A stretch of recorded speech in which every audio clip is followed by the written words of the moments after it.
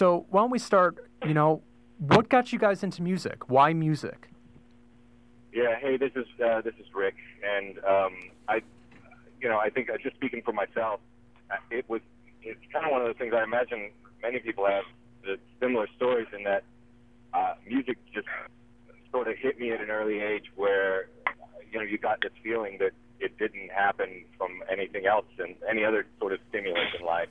And I specifically remember being kind of in the dark, and one night I was real young playing the Beatles, and I think it was Let It Be was on, and I was kind of in the dark because it was late at night, and I was supposed to be asleep, but I didn't want to go to sleep. I wanted to keep listening to records, and it just it hit me in a way that kind of gave me a feeling that nothing else gave me, and that was something that you start chasing. And the beautiful thing is, you kind of never stop chasing it if you get bit that hard, and that's certainly what happened to me. I guess probably for all of us it was basically the same as Rick then. None of us, it probably wasn't that moment. It just probably was it just took us over. Like, it found us more so than we finding it. Mm-hmm. Like, I know Nolly had a thing with his grandmother under the piano. I had a thing at church. Rick had his thing, he said, in the middle of the night. But main point being, like Rick said, it wasn't really a choice. Yeah, it just kind of called you. I love the name Vintage Trouble, and your guys' sound it's amazing. It's this just real kick-ass blues rock sound. When I listen to you guys, I think of the Stones, I think of the Animals, and I think of old school James Brown. How did you guys go about finding the sound of the band? This is Ty. Again, for some reason I think in the style of the band, people might think it was a little more really thought out than we actually put into it. We didn't put a lot of thought into it. All we said was we wanted to not put boundaries on ourselves. And we wanted to, like, we'd been in a lot of other bands before where, you had to do this, you had to do that. We wanted to get rid of all that. And then the common ground for us was that 1950s and 1960s period. Because I think just because we all have varied backgrounds, but there was something about that 50s and 60s time that allowed all of those different styles to be as one. So you had your gospel, you had your rhythm and blues, and you had your rock and roll all in one medium, and that was called the original rhythm and blues, and that's just for some reason it was the meeting point inside of our music connection. The people like Little Richard, Etta James, and Ruth Brown, and Magic Sam, and Chuck Berry, and Bobby Blue Bland, like all these people that were just, they didn't say to themselves, I'm a rock and roll singer, so I just have to sing rock and roll, or a guitar player that was rhythm and blues. Thank God for rhythm and blues. I mean, that's where Hendrix came from, but that's where that impetus came from. It was that period when people didn't tell you what you had to do. So it's just like all these early musicians, and all of us heard it in our houses, and then just, when we first got our first vinyl record players, it's what our parents were probably playing. And then so it was the center of who we are. And it's kind of how we like to walk around in life today. I mean, so much of all the stuff that's going on that most people consider to be the controversy in the world is just because people are trying to see the differences in themselves instead of the similarities. There was that period in time in music where people didn't make you make those differences. So why would we not fall in love with that time? You guys just recorded a new EP, and it's called the Swing House Acoustic Sessions. And on the EP, you guys have a great rendition of Blues Hand Me Down, which is probably my favorite track that you guys have done. Why did you guys decide to go for an acoustic EP? Hey, this is Nolly Colt. Well, we just signed a deal with Blue Note Records, and it happened in the early this year, and we were about to go on the road and do this whole Summer of Trouble tour all over the world, and we kind of got to a place where we couldn't record a new album before we went on tour. And we really wanted to bring an album with us on tour. And we thought, what can we do that's something that'd be exciting and it's something different for us to do right now, something, a little EP that we could kind of bring to the world. And we've been working a lot on when we're on the road, we do a lot of acoustic radio shows and stuff like that. And we've been playing more and more acoustic. And it's something when you bring down the songs to the very basics of just acoustic guitar, acoustic bass, and keep it really simple. And we thought maybe we could go in and do an acoustic album. And we did it in one day. And we wanted to try out some of the new songs that we have. So there's 3 brand new songs on the album. and 2 songs, as you mentioned, and one of them is Blues Hand-Me-Down, that we want to kind of approach. We wanted to take 2 of our old songs and kind of almost like another band, if we looked at the songs and turned them upside down and did something different with them. So the Blues Hand-Me-Down came out like this, what you just heard. So we're really proud of it, and it was kind of a cool little in-between album, and it's great because it's getting a lot of attention, and we're really happy. So we actually ended up going on a full U.S. Canada tour now called the Swing House Sessions Tour based on that album. It's been going really great, and we're happy that we did it. This is Ty. It's really interesting. Something that Nolly said made me think of something for the first time. But he was like saying it's almost like playing it like a different band.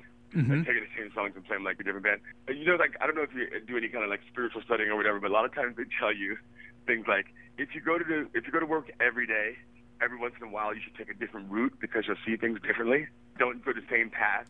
And that's kind of what Nolly was saying too. I never thought about it like that. So he said it like playing it like a different band. It's like taking the same song but taking a different a path to get to the end. You know what I mean? And you just see them differently. Cool too, because when you're learning, when you're studying as a musician and stuff, one of the things you hear most of the time as a songwriter is, you know, a good song, you should be able to take away all the electricity and stuff and sit with an acoustic guitar and play it, and that is the sign as to whether it's a good song or not. So it was also nice that some of these songs were new for us, and that we hadn't tried them, some of them the way we did, and that we got to experiment with them and strip them down, and you know, it was nice self-validation that, you know, the songs might be better than we had even thought. So that's kind of nice. Yeah, I was just gonna kind of add to that. A lot of times, you know, you need perspective, and perspective is something that only distance can give you. And it's interesting because, you know, as the 4 of us, the fun thing is, if we can get, if the real thing is whether or not it's good or not, is for us is this kind of, if it can get through all 4 of us, because, you know, we come from different perspectives, and that's the beauty of it. But it's also like in the studio, it's also that's the filter, and so if it does get through all the 4 of us, and it's kind of like, okay, we made it there, and then the you know, whether or not somebody else likes it or not, it's kind of, it's up to the gods, because sometimes it just takes us, you know, okay, hey, it got through us in the studio, and then we just need to step away from it for a while.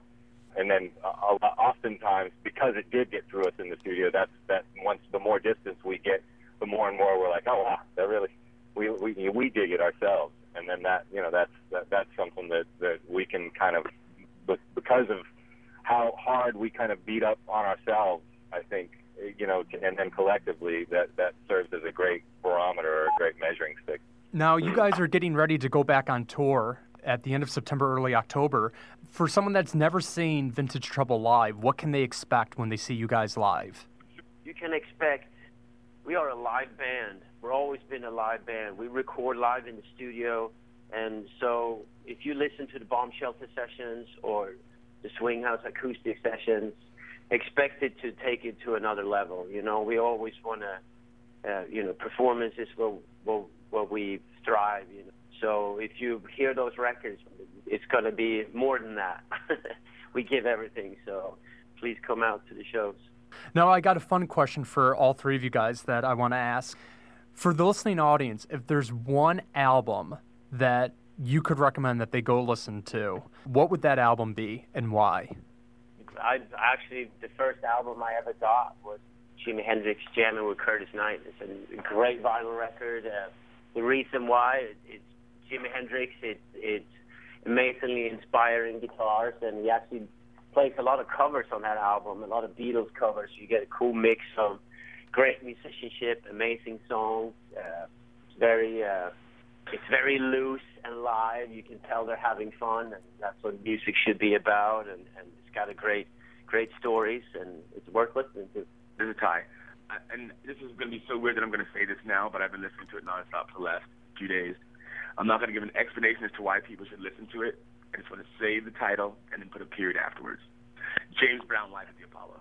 That's so funny you said it, yeah, because after seeing the movie, I got inspired to put that back in my playlist again, and I did that too. I know, I never really talked about James Brown. Yeah, and Live at the Apollo from the movie, I got re-inspired because I listened to that for a while when I was a kid. Anyway, my record, this is Rick, and one record I tell a lot of people is it's a different release, which I just found out on vinyl than it is on CD now. But the record, Donny Hathaway, These Songs for You Live, and it's, speaking of, Nolly was talking about earlier how we strive for more and we're a live band.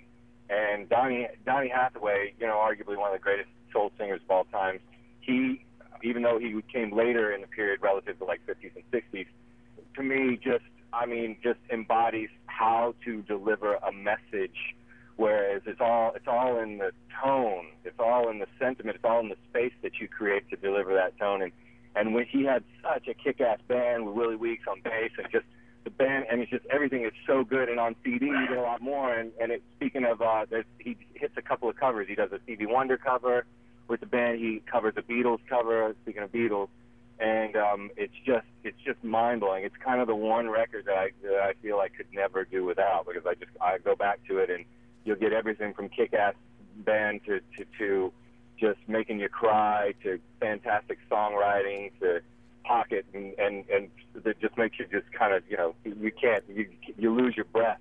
Sometimes the band is just so good in there, and it's live, and it made me not be able to listen to any studio Donny Hathaway records anymore, and I'm a huge Donny Hathaway fan. It's just like, it ruined me for studio recordings. It's right there in the moment, and it's better than anything you could ever capture in the studio. Now, as I told you guys at the beginning, I'm a part of an organization called College Radio Day.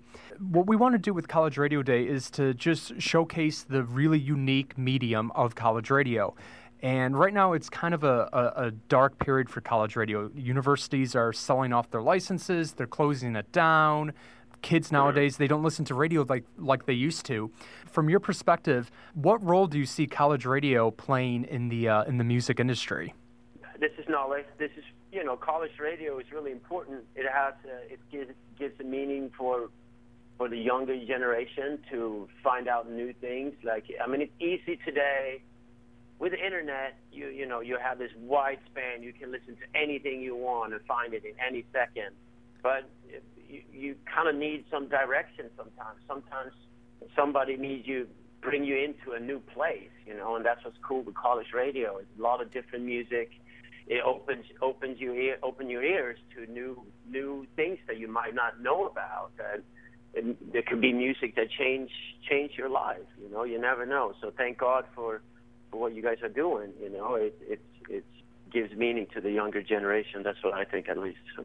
It's funny because in college, I think they're listening to radio different or they're certainly getting their music different than any other demographic, I think, largely, and there's such an interaction and a quest for not only knowledge, but a quest for, new stuff on a level that I don't know, you find in any other kind of active demographic. And the cool thing about it is they still actually rely on their actual college radios to help amplify their things that they have going in their specific, college or their specific region.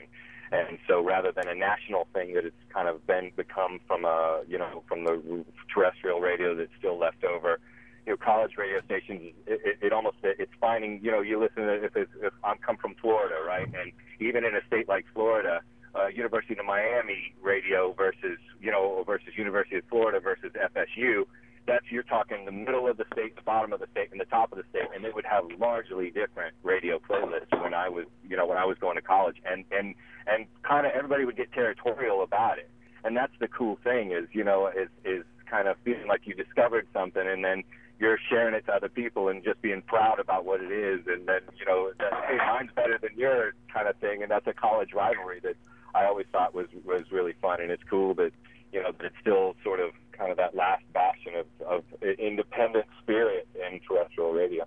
This is Ty for college radio, kind of similar to what maybe both points were. I don't know. I think one thing I just thought about is that the fact that you can only go through a certain time period in life where you share it with a certain community.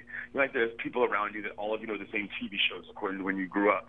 You all know the same bell-bottom jeans, the same skinny leg jeans. That's kind of what college radio does too. It unites a time period for people. So it's not about what everyone is doing in the world. it's like, listen, there's a community. It could be national college radio, it could be individual college radio, but this is what we all listen to this time. Everyone will have that music as something that is in common with them, that will represent the time for them, that will represent growth for them, that will represent struggle and challenge for them. They will all have the same soundtrack. And it's different for the guys that are sitting in their cars going back and forth to businesses, or like us, like bands that are going around the world and doing these stupid things. There's a certain 19 through whatever, however, 18 through 22, or masters, whatever you're doing, there's that period in your life that you have with the other people that are going through it that no one else will be able to identify with, and that music is the soundtrack for that time. I got one final question for you, and thank you so much for being willing to talk to me today. This is Vintage Trouble. They're blowing up. Somewhere around the world right now, guys, there's a kid in the garage thinking about forming his first or her first ever band. What advice do you have for that kid who's trying to start their own band right now? Nolly, I would say the first thing you would think of is don't ever worry. You know, sometimes you can get discouraged when you hear an album or something and like, wow, how am I going to get there? Like, I mean, my band or whatever, it's so far away from that. But just remember that everything starts a little bit like, I don't know if you can say it on the radio, but everything starts very basic, and don't give up. And like, you know, like there is even Vintage Trouble, we strive for simplicity. It's everything kind of come, you know, you don't have to be a virtuoso to make it, you know, like you just keep playing and enjoy yourself. Everything is about having fun, and who knows, you know, just because someone, your dad's friend tell you that it's not good or whatever, like as long as you think it's good, that's what matters, you know. There's a whole world out there, and we need your music, you know, so keep playing. Guys, thank you so much for doing this interview. I really appreciate it.